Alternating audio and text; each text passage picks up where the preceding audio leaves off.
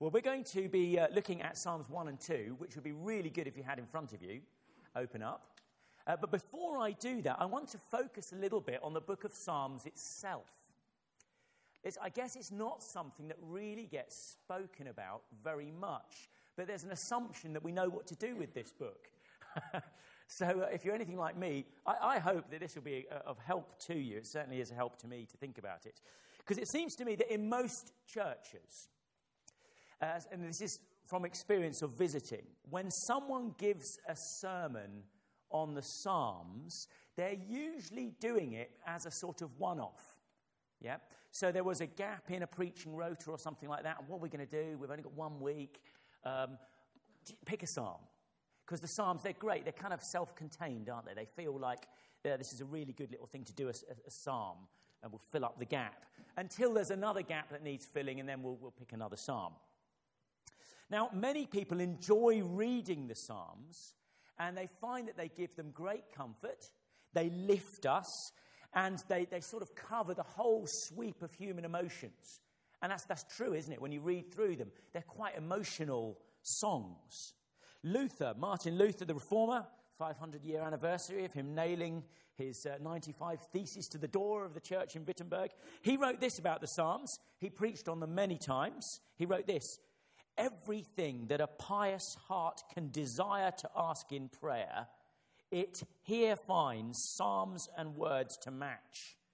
So aptly and sweetly that no man, no, nor all the men in the world should be able to devise forms of words so good and devout. I mean, that's a really glowing recommendation of the Psalms, isn't it? You'll find words to express yourself in the Psalms. But whilst we might enjoy the Psalms and, get a lot out of them, I think a number of us, if we're being honest, and this was true of me, find the book of Psalms a little bit tricky. Let me explain why. So you could be reading along quite happily in a psalm, and the psalmist is talking about how God cares for us and protects us, and then suddenly, like out of the blue, he's crying out for the death of his enemies. And you're thinking, well, where did that come from? I mean, I'm not, I've got problems with a few people, but, that's not really what mine want to echo. And so suddenly there's a bit of a problem. Or perhaps, maybe this is familiar to some others of you, you decide, you've been asked to lead the prayer meeting, and you think, well, it'll be really nice, we'll read a psalm at the beginning of the prayer meeting, get it going, and, you pick one. So it's, in the Lord I take refuge, Psalm 11. It's great, it's a really good start, isn't it? Taking refuge in the Lord. But then the psalm takes a nasty turn, doesn't it, towards the end? And it's talking about, and that psalm ends with raining fiery coals and burning sulphur on the wicked. And you're thinking, it's not really a prayer meeting sort of thing, perhaps. And then you feel, because of that, slightly guilty because you decided to chop that bit off the end of the psalm because it's not quite as uplifting as you'd like it to be. And we know that we shouldn't play pick and mix with the scripture. So it troubles us a bit to do that, right? Or is this just me? I think it's most of us. So it seems to me people then are a bit muddled about what to do with the Psalms, if we're honest. We love them, but we're not quite sure what to do with them. And so we get a bit vague. And it's difficult for us as well because it's a huge book. And it sits right in the middle. It's like it's been put prominently right in the middle of our Bibles as well, isn't it? And it's taking up some serious real estate there, and you can't avoid it. So you might be tempted to sideline perhaps a book like Obadiah. It's got 21 verses. Hands up who can sum up for me Obadiah. Exactly. So you feel like, okay, it's maybe not quite as critical. But the book of Psalms is difficult to do that with. You might think that, we'll leave the Psalms a little bit and we'll do the more pertinent bits of the Bible, the gospel kind of bits. But then you discover, as you read through the New Testament, that the book of Psalms is the most quoted book of the Old Testament. I mean, the writers of the New Testament are quoting it all over the place. It's crucial to them. They're drawing great deep truths out of it. So you can't just leave it alone. And, so these are the things that worry me. I meet with a lot of blokes in Kingston. We do one-to-ones. We open the Bible together. I ask them how their quiet times are going. Some of them, a few years back, were reading through, I don't know if you've ever tried doing this, reading through the whole of the Bible in a year. And I'll ask them how that's going. And they'll say to me, at the moment I'm in the Psalms, and I'm just finding it really hard working through the Psalms. It's really hard work. And that's the book that seems to bother them the most. You know, they've got through Numbers. And then it gets to Psalms, and it's just like, this is unending. It just keeps going and going and going. And they have to read that twice on the program that most of them are doing it as well. And it feels like a slog.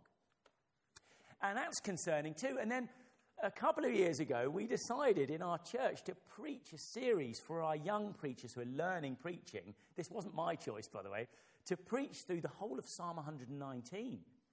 And so we broke it into chunks. That's 22 chunks.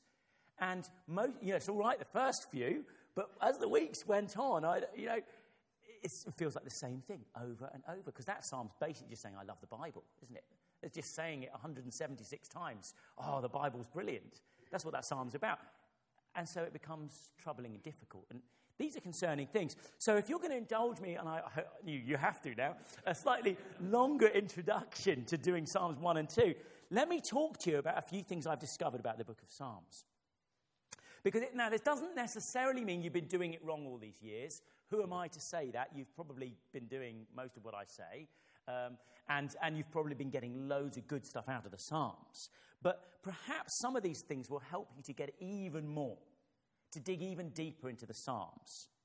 So let me introduce them then this way. The Psalms, they tend to divide people. They're perhaps a little bit like Marmite, which some people apparently love. I love it, but some people apparently hate. They don't really like it, and they're really put off it.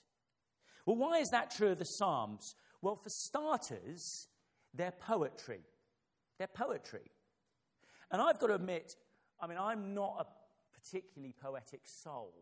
Okay, it's not my thing. I struggled with poetry at school. For me, I like a cheeky limerick. Okay, for me, poetry has to rhyme. But then you open up the book of Psalms, which promises to be fantastic poetry, but it doesn't rhyme. That's difficult for me. I don't like things that don't rhyme. I'm not arty like that. The Psalms don't, and maybe they did in their own language, but they don't. So it's a hard literature to get to grips with. And so for many years, I wasn't a big Psalms reader. It's not a literature that even appeals to me. Additionally, and here's a confession, I remember my lecturer giving me a talk on an introduction to the book of Psalms when I was doing ministry training.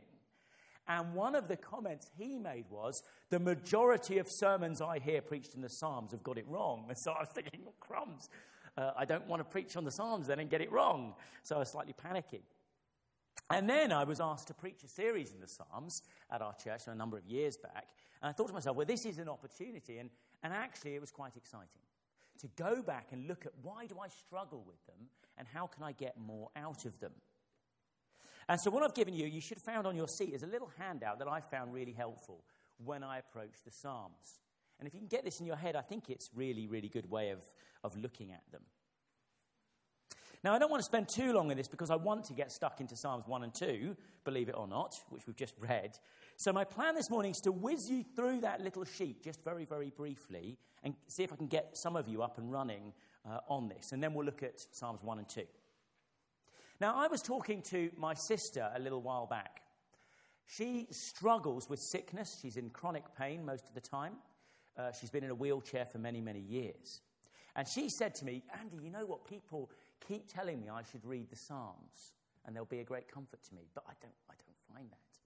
She said, maybe the problem's with me, and maybe I'm more of I feel like I'm more of a Job personality than a Psalms personality. I've got more in common with Job than with David, perhaps. Now, perhaps that's the way that most of us approach reading the Psalms. That is, we put ourselves in the psalm that we're reading, and we try to relate to and connect to the feelings being expressed in the psalm, whether it's sorrow or fear or praise or whatever, and then we want to echo the words from our heart to God. Right? I guess that's the way most of us read them. So in other words, we read them devotionally. We put ourselves in the psalm, and then we apply it directly to us, or we try to. And that might be helpful to you, as I say, but I want to suggest that's not primarily what the Psalms are there for. Now, of course, they may provide us with helpful ways that we can respond to God. But first of all, and here's the big important point. So if you're writing things down, this is the thing to write down. They are not supposed to be our words to God. They are supposed to be God's word to us. I think that's where we go wrong sometimes. They're not supposed to be our words to God, but rather God's word to us. And that's crucially important. So up on the screen, I just put up this verse from Colossians 3:16. Maybe you know this one. Colossians 3:16. Can we get that up there? If not, then we'll have to turn it up in our... Oh, there we go. So Colossians 3:16. Have a look at this. This is what Paul writes. Let the word of Christ dwell in you richly, as you teach and admonish one another with all wisdom, and as you sing psalms, hymns, and spiritual songs with gratitude in your hearts to God. There it is. That's the use of psalms there. So look carefully at that verse. What does Paul want for the believers that he's writing to, and by implication for you and me? Paul wants the word of Christ to dwell in you richly. That's what he wants. He wants the word of Christ to saturate your inner being. I think that's a way to put it, isn't it? To saturate you. You know, Charles Spurgeon said of one of my favourite authors, Bunyan. I love The Pilgrim's Progress. He said of Bunyan, if any way you cut him, he bleeds bibline. What he's saying by that is that he's saturated with the word of God. Whenever you look at Bunyan, you see he's applying the word of God in what he's saying all the time. He's saturated by it. Now, how does Paul say that will happen? Look at the verse. As we teach and admonish one another with all wisdom. That's how it will happen. And how are we to go about doing that, Paul, you might ask? He tells you, as you sing psalms, hymns, and spiritual songs. So, in the light of what Paul is saying here, what are the psalms for? They are nothing other than the word of Christ. Is that right? They're not my words to him. They're his words to me, to us. And that means I've got to do as much work on understanding God's word to me in the Psalms as I would do in any other book. And in actual fact, you've got to take a similar approach. How is this that I read in the Psalms the word of God that teaches me so that I can then teach others, so that we can then teach each other, so that the word is then dwelling richly in us? That's the point. Ironically, then, there's no special technique to reading the Psalms. There's not a secret tip. Reading the Psalms requires us to approach them roughly the same way we'd approach any other book of the Bible. And so the tools I've given you on that sheet, you could use the principles of them anywhere in the Bible. They're good practice. So let me take you through that little sheet before we look at Psalms 1 and 2. First point, if you've got that sheet in front of you, is to remember that they're set in history. That's the first thing to ask yourself and to think about when you open up a psalm. What is the setting in history? How do they fit into the Bible's storyline as it's going along? You know, what was happening at the time the psalm was actually written? That's a key question, isn't it? And you can't always figure that out, but quite often you can. And it is hugely helpful. After all, the context is very important, isn't it, to understanding what we read. And now the first clue that this is the right approach with the Psalms is that on the top of a good number of them, the bit that we don't read out when we're told to read a psalm, which we should read out, actually gives you the context in which it was written. Flick the page over if you've got Psalm 1 open to Psalm 3, and you'll see. Psalm 3. The setting there is quite explicit. It's very clear. It's written by King David, and it was composed, he wrote this song down, directly because of an episode in his life where he had to run away from his son Absalom. We're told that. And you can read that story in 2 Samuel chapter 15 all the way through to 19. So if you want to understand the psalm, it would be a very good idea, wouldn't it, to open up 2 Samuel. So we know the author, David. We know the event that's happening in his life that made him write it. And that is very, very useful for working out the correct meaning of the words. So that's the first rule. Second tip on that sheet. They were collected and ordered with original readers in mind. Now you've got to think about the reader, not just the writer. So remember, This is a compilation of songs put together for a specific group of people, actually. The book of Psalms is different from just the individual Psalms. This is 150 songs written down, well, not written down, but compiled, that's slightly different, for people who've returned from exile in Babylon and have returned to the land of Israel, and they're sitting in Jerusalem moping around. They're for particular people. So think about those original readers of the compilation. The Psalms themselves are written down over a 1,000-year period. You can find Psalms written by Moses in there. Read the superscriptions at the top. But after return of the Jewish people from captivity, which you can read about in Ezra and Nehemiah, so you know what's going on, that's when this lot were all put together. So after that had happened, the people had this book assembled for them.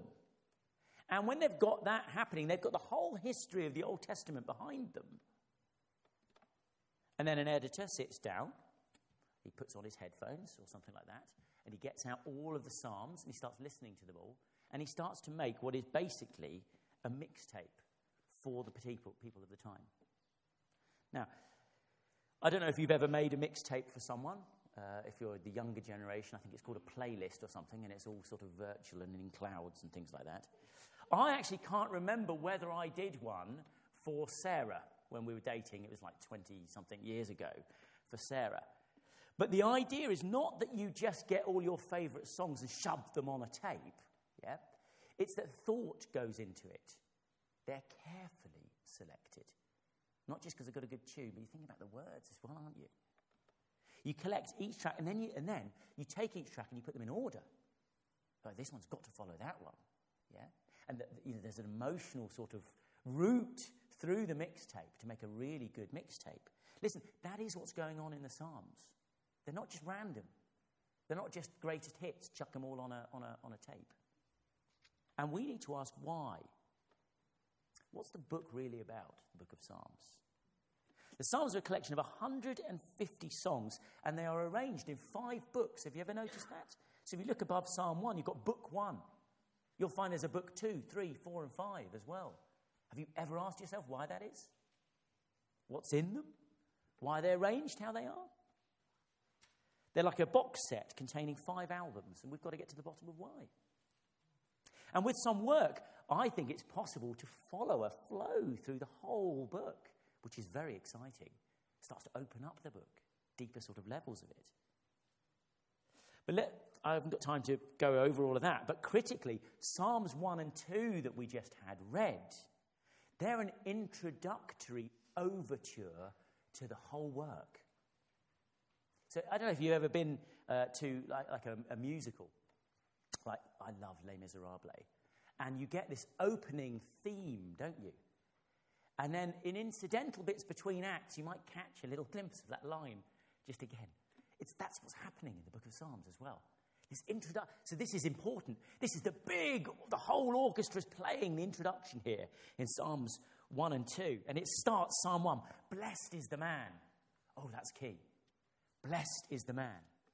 In fact, the whole collection closes with the same theme. In Psalm 144, it's bookended with that, saying, blessed are the people of whom this is true. Blessed are the people whose God is the Lord. That's Psalm 144. You can find it on page 631. And after that, all you get is a few praise psalms, and it's the end of the book. So it starts with blessed is the man, and then it ends with blessed is the man. Yeah? That's what the book's all about. Blessed. Who are the blessed? Who are the blessed? That's the question on the mind, and think about it, that's the question on the mind of the original readers. Who are the blessed? That's what they're asking. They've just gone through exile. They've returned to Jerusalem. They must be questioning in their heads, has God given up on us? What's going on? What's actually happening? Are we still God's special people? Are we the blessed? Are we the blessed ones? And so I want to suggest the collection hangs together to address that very question. Think about that when you read them. Okay, point 3. I'm going to bring this together for you, hopefully, when we do what Psalms 1 and 2. These are just brief. So point 3, just very, very quickly. Remember that all of these psalms are pointing to Jesus. That's so crucial. They all point to Jesus, like all of the Old Testament does. So in Luke chapter 24, verse 44, this is what Jesus said. Some of his last words to his disciples. He said this, "Everything must be fulfilled that is written about me in the law of Moses, the prophets, and the Psalms." That's right. So all of the Old Testament's fulfilled in Jesus. It all points his direction. And our job is to ask the question when we read it. How? How's this pointing to Jesus? There's 3 good questions I put on your sheet to ask to help you to figure that out. First one, is there a prophetic element in the psalm? Perhaps an obvious reference to an expected Messiah that's going to come, an expected rescuer, an expected king. Secondly, is there a problem in the psalm that actually gets resolved and solved? There's the final solution, it's Jesus. Is that what's happening in the psalm? Thirdly, is there a hope? Is there a hope in it? A longing that is fulfilled in Jesus? Oh, he fulfills it all to the letter. A victory, a promise, something still not there, but we're waiting for it. Okay, and then the 4th point, briefly. Remember, and always remember this with the Bible, they're written to change us. These are written to change us. That conviction's born out of those well-known verses. I hope we all know it as evangelicals. 2 Timothy 3:16, all scripture is God-breathed. It is useful for teaching, rebuking, correcting, and training in righteousness, so that the servant of God may be thoroughly equipped for every good work. That's what all scripture's got to do. It's got to thoroughly equip us for every good work that God has called us to. So we established that the Psalms are the Word of God. They are Scripture, and that means we've not done our job until we've figured out how they are intended to make a change in our lives, our thinking, our hearts, our living, our doing, so that we're trained and equipped. Now, much more can be said about reading the Psalms. I did a huge seminar on this once and actually took people, believe it or not, through the whole 150 Psalms to show them the melody through it. I'm not going to do that to you because it will probably, you'll never invite me back. But that's an introduction to help you to get going. So if you want to take that piece of paper, tuck it into your book at Psalms. Have a go at it. Ask yourself those questions maybe when you next read a psalm. I found them very, very helpful. And I hope it will enrich your reading of the Psalms. So now we're going to have a worked example of it in Psalms 1 and 2, but we're going to sing first just to get your brains reset slightly. And then we'll look at Psalms 1 and 2 together. Right, take your seats. Okay, you ready for some more? Good. I'll take that as a yes. So Psalms 1 and 2, let's get those open in front of us. They're such exciting psalms. They're really good. Let me read it to us again. Psalm 1. Blessed is the man who does not walk in the counsel of the wicked, or stand in the way of sinners, or sit in the seat of mockers. But his delight is in the law of the Lord, and on his law he meditates day and night. Oh, he's like a tree planted by streams of water, which yields its fruit in season, and whose leaf does not wither. Whatever he does prospers. Not so the wicked. They're like chaff that the wind blows away. Therefore the wicked will not stand in the judgment, nor sinners in the assembly of the righteous. For the Lord watches over the way of the righteous, but the way of the wicked will perish. Here's the question then, starting the whole of the book of Psalms. Where do you find real happiness? Where do you find real happiness? And the world has many answers to that question. In the pursuit of happiness, people run over the predictable things, don't they? Wealth, beauty, success. It's always the same, actually. But even the wisdom of the world, have you noticed in its sort of hallmark card way, seems to recognize that that is chasing after the wind. It's a wild goose chase with no goose. You can recount, countless examples of this going wrong. You just open up the papers. Actually, we love to revel in the fact that this is not true, that those things don't deliver happiness. I read a couple of years ago that Premiership footballers, I don't know if you read this, that the survey was those who earned over £30,000 a week. How many of you ever earned £30,000 a week? But those that did that were on that kind of salary, when they retired from football, most of them were bankrupt within 5 years, less than 5 years. Misery. Their money just brought them misery and debt. And that's just one. You can recount hundreds of examples, can't you? And instead, the wisdom of the world actually advocates being content with what we have. Even the world gets that's better. Or to put another way, this is what they would say, look within ourselves. That's a way of saying be content with what you are and what you have, isn't it? Let me put this up. There's an American novelist. Here we go. I thought this is actually quite a funny quote from a lady called Ramona Anderson. She sums up the way the world thinks really well. Just think about this, what she's saying. She says, people spend a lifetime searching for happiness, looking for peace. They chase idle dreams, addictions, religions, even other people, hoping to fill the emptiness that plagues them, right? The irony, she says, in her wisdom, is that the only place they ever needed to search was within. Oh, isn't that wise? Happiness within? I mean, that's got to be a joke, right? You try spouting off that kind of nonsense to someone who's suffering from chronic depression.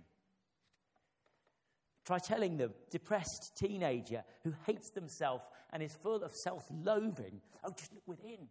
That's what you've got to do. Look inside. And she'll say to you, well, that's just the problem. When I look inside, I hate what I see. It doesn't give me happiness. And look at the quote, the world's wisdom. Look at it. Ramona herself, bless her, has just proposed we search within to find something to fill the emptiness within. How does that make any sense? How do you fill emptiness with emptiness? Is that really the best that the world can offer us? And the conclusion will be the world doesn't have the answer to happiness, and neither do false teachers that are actually in some churches. They'll tell you there's a gospel that claims you can be financially rich, perfectly healthy, and physically beautiful. And even if there was a gospel that claimed those things, which I've never seen in the Bible anywhere, it'd need to do much better than that to provide any happiness, wouldn't it? We've just seen. Because we already know those things don't provide happiness. There's plenty of rich, healthy, beautiful, miserable people out there, aren't there? But from the first sentence of Psalm 1, it's clear that God wants you to be really happy. That's what the word means. Blessed is the man. Blessed is the man. Blessed literally means deeply, deeply happy and content.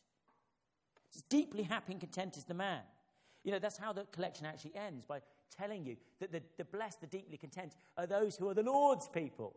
Because they know that the Almighty is watching over them and giving them a joy and a happiness and a contentment. That's where happiness is. And God wants you to be happy, because that's how he starts this whole collection. And Psalms 1 and 2 they go with each other. They're supposed to be read together. They're one psalm really together. They're to be combined. And they're the introduction to the whole collection. They're like that big opening number in the musical. You'll hear echoes of it through the whole book of Psalms. It's what the whole book is about. How can I really enjoy a happy life? That's what the book's about. What's the secret? Well, the first thing that Psalm 1 tells us, and it's so crucial, is that happiness is found in the Word, not in the world. Happiness is found in the Word, not in the world. Let's look at verses 1 and 2. Blessed is the man who does not walk in the counsel of the wicked, or stand in the way of sinners, or sit in the seat of mockers, but his delight is in the law of the Lord, and on his law he meditates day and night. That's where real happiness is. Look at the contrast, because what you get in Psalm 1 is two people really contrasted. Two ways to live contrasted. Two ways you can live your life. Have a look at this man, the blessed or happy man. He's made a choice about how he's going to live. He's out walking one day and he hears the counsel of the wicked. And he doesn't stop there. That's not where he wants to be. He doesn't linger. He turns away, because had he stopped, do you see the vortex he would have been sucked into as those verses come out? Had he allowed the counsel of the wicked, look at those verses, to permeate his thinking, it would then have affected his behavior. He'd have found himself standing in the way of sinners. And inevitably that would have ended up in him sitting in the seat of mockers. Because thinking leads to action, and action leads to speaking. His whole being would have been sucked in, and every part of his life tainted by the wickedness around him. A wise person once said this, maybe you've heard this: sow a thought and you'll reap a deed. Sow a deed, you'll reap a habit. Sow a habit, you'll reap a character. And sow that character, and you'll reap a destiny. It's very true, isn't it? It's like a downward slope that you get sucked into. But this blessed man, he didn't go down there.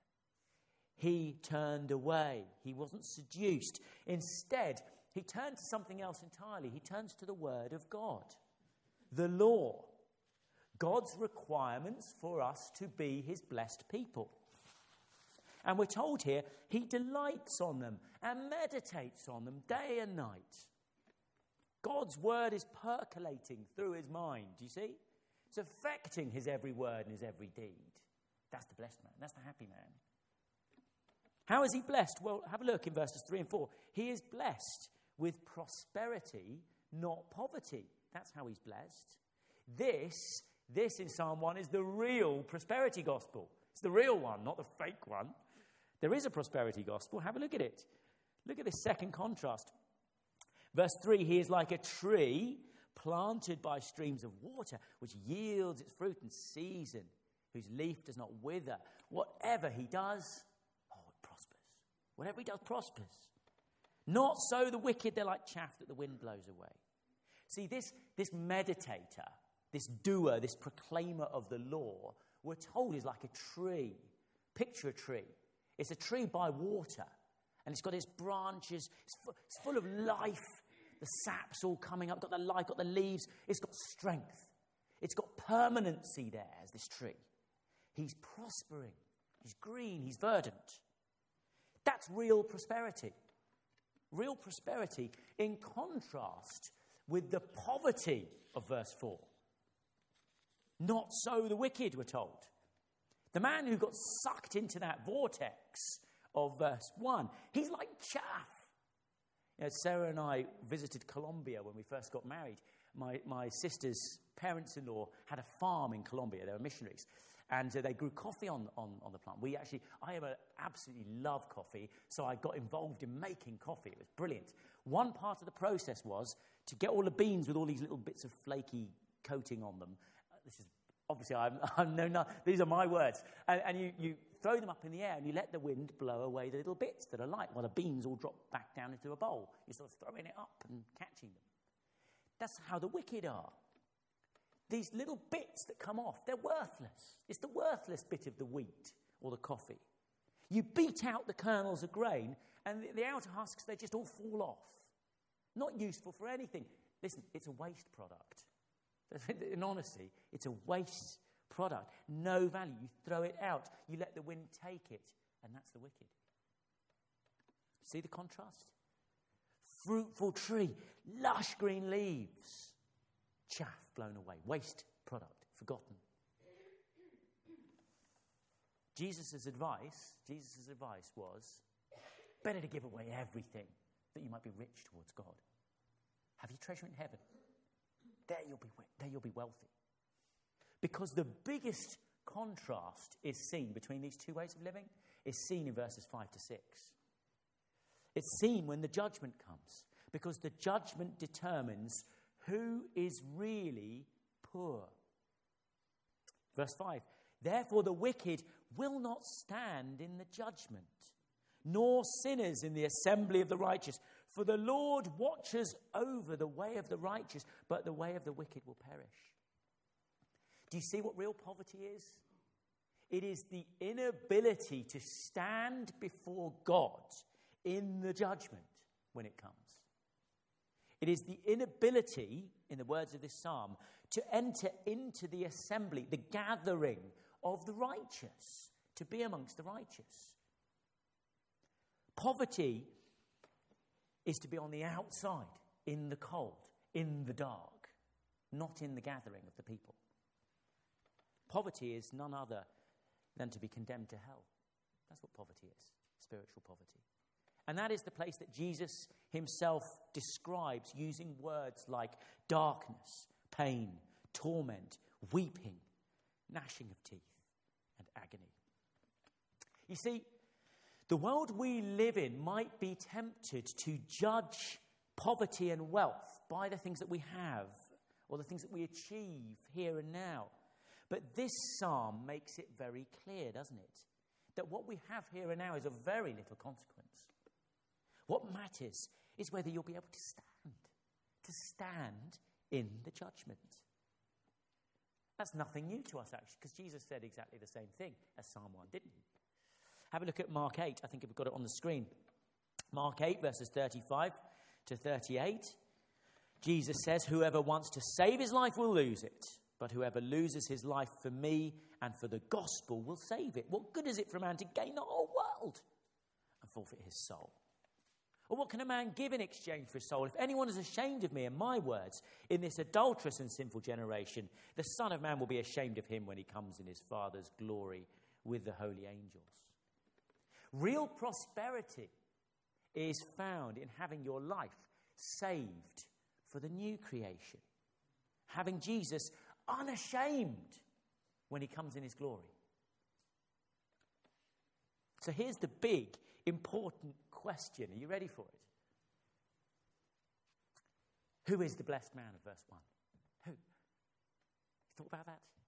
Who is the man or woman who consistently meditates on, obeys, loves, is permeated by the law of God, and can confidently assert, "Oh, I am blessed"? Who is that? Now, how would the first readers of this psalm have answered that question? Well, I'll tell you how they probably would have answered it, unless they were slightly deluded. They said, "Well, it's not us. We've just returned from 70 years of judgment because of our sin. And what's more, we've only been back a couple of minutes, and we're already sinning again." Have you read Ezra and Nehemiah? Their track record proves that all they consistently do, the only consistency of their life, is to get sucked back into the vortex of verse 1 as soon as possible. It's not them, and it's not us either, is it? It's not us either, if we're being honest. Unless, of course, you're sitting there thinking, "Yeah, you know what, I really do, Andy. I meditate on the law of the Lord day and night. I delight in doing all that he commands consistently, always." Well, if it's not us, and it's certainly not me, well, who is it? Who is it then? And when you get to the New Testament part of the Bible and you start to read through the Gospels, it becomes abundantly clear there is only one person who fits the bill. It is the perfect, sinless Son of God. Jesus is the only one who qualifies. Jesus is the blessed man, of course. We don't qualify. We're not the blessed people, are we? Not according to this psalm. And therefore, none of us can stand on the judgment day. The interesting thing is, though, is that Jesus, the only one who potentially could stand on the judgment day, on the basis of how he lived, didn't. He didn't stand. He, the innocent one, was judged. Why? To what benefit? Well, the answer is in Psalm 2. I told you they go together as a pair. Have a look at Psalm 2. Get Psalm 2 in front of you. This is quite exciting stuff, I think. See, this psalm is about the king that God promised to David. The king who would one day be born from David's family line and bring final peace and reign forever. And it's a psalm that the New Testament clearly applies to Jesus in at least two places. It says, yes, this is Jesus. We're left with no doubts. Well, have a look quickly at that psalm about Jesus. The psalmist conjures up an awe-inspiring picture, actually. In verses 1 and 2, we look. Against this king, we're being told about, the nations conspire. The world seems to be anti-him. The nations conspire against him. The rulers of the world reject him. They take a stand against him because they don't want him. In verse 3, we're told they don't want him to rule over them, and they say, let us break the chains and throw off their fetters. But then we're told in verse 4, God laughs. He sees these little ants shaking their fists, saying, we reject the king, and he just laughs. Because he has firmly, eternally established his king on the holy hill. Verse 6, this is the great king, and all will bow to him. The king is the Son of God, we're told. And all the nations have been they're given to him to rule over and to judge, verses 7 to 9. It's an amazing picture, isn't it? It's a big revelation of who Jesus really is with his gloves off. It's a picture of power and authority. The nations tremble when they get a true glimpse of his anger. Do you see that? They're shuddering. Those who thought they could mistreat him, who thought they could conspire and plot against him and reject him. But how should we respond to him? Look at verse 12. Kiss the Son, lest he be angry and you be destroyed in your way, for his wrath can flare up in a moment. Kiss the Son. Kiss the Son. That's not the kind of continental greeting that you get when you go to France or something like that, where you kiss each other, peck on the cheek sort of thing. It's just basically an equivalent to a handshake. It's not, oh, how do you do? It's not like that. No, this is to rightly fall, prostrate to the ground before him, before his awesome majesty. It's how you would treat the conquering emperor who has overthrown you. The unworthy sinner should tremble before the majesty and authority of the King of Kings. It's a terrific psalm. Before his burning gaze, all of mankind is undone. We see what we really are. But don't miss the punchline, the last line of the psalm. It's just beautiful. Look at it. Blessed. There it is.